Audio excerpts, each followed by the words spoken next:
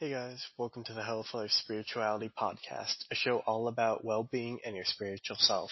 I'm your host, Liam Gunderson. In today's episode of the podcast, we are going to be talking about anger.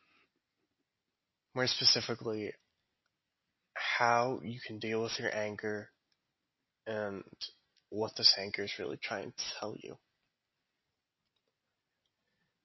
So, the first part we're going to go into is how to let out your anger. This is something that a lot of people struggle with, myself included, but I've developed some ways which I feel can help a lot. My first suggestion is to do some physical activity. So that could be running, lifting weights, anything you do for physical exercise.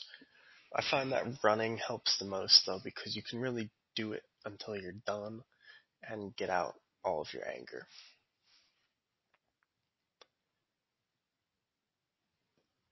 So all of that being said, it's important not to use physical exercise such as punching something, hitting something.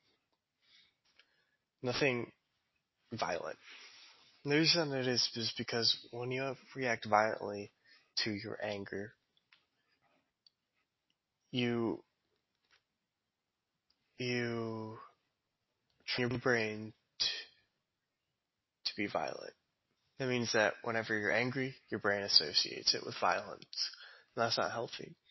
When you're angry, you don't want to take that out violently because that's not going to help anybody, least of all yourself. It's only going to serve to make other people upset with you, and it's going to cause a lot of problems for you.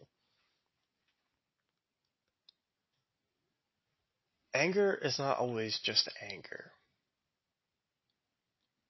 And what I mean by that is that there's often many different emotions lying underneath the surface. That could be anything like shame, frustration, irritation. Any emotion that we often construe as anger. Because you see, anger is like this umbrella term that can encompass so many different feelings, but they're all different, and it's important to learn to recognize their differences. That way you can find out what your anger is trying to tell you.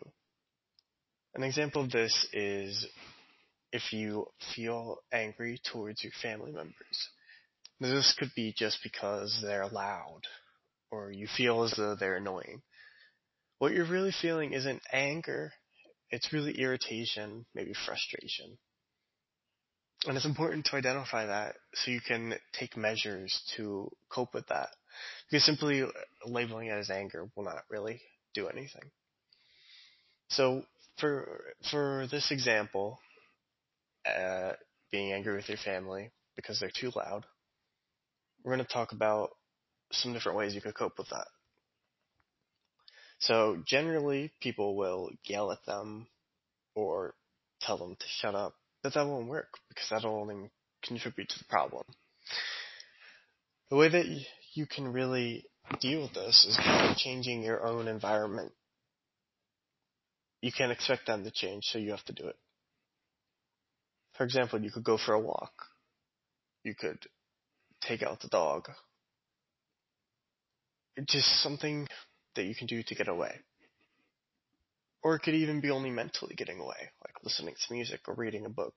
Reading a book is one of my favorite ways to escape from my environment.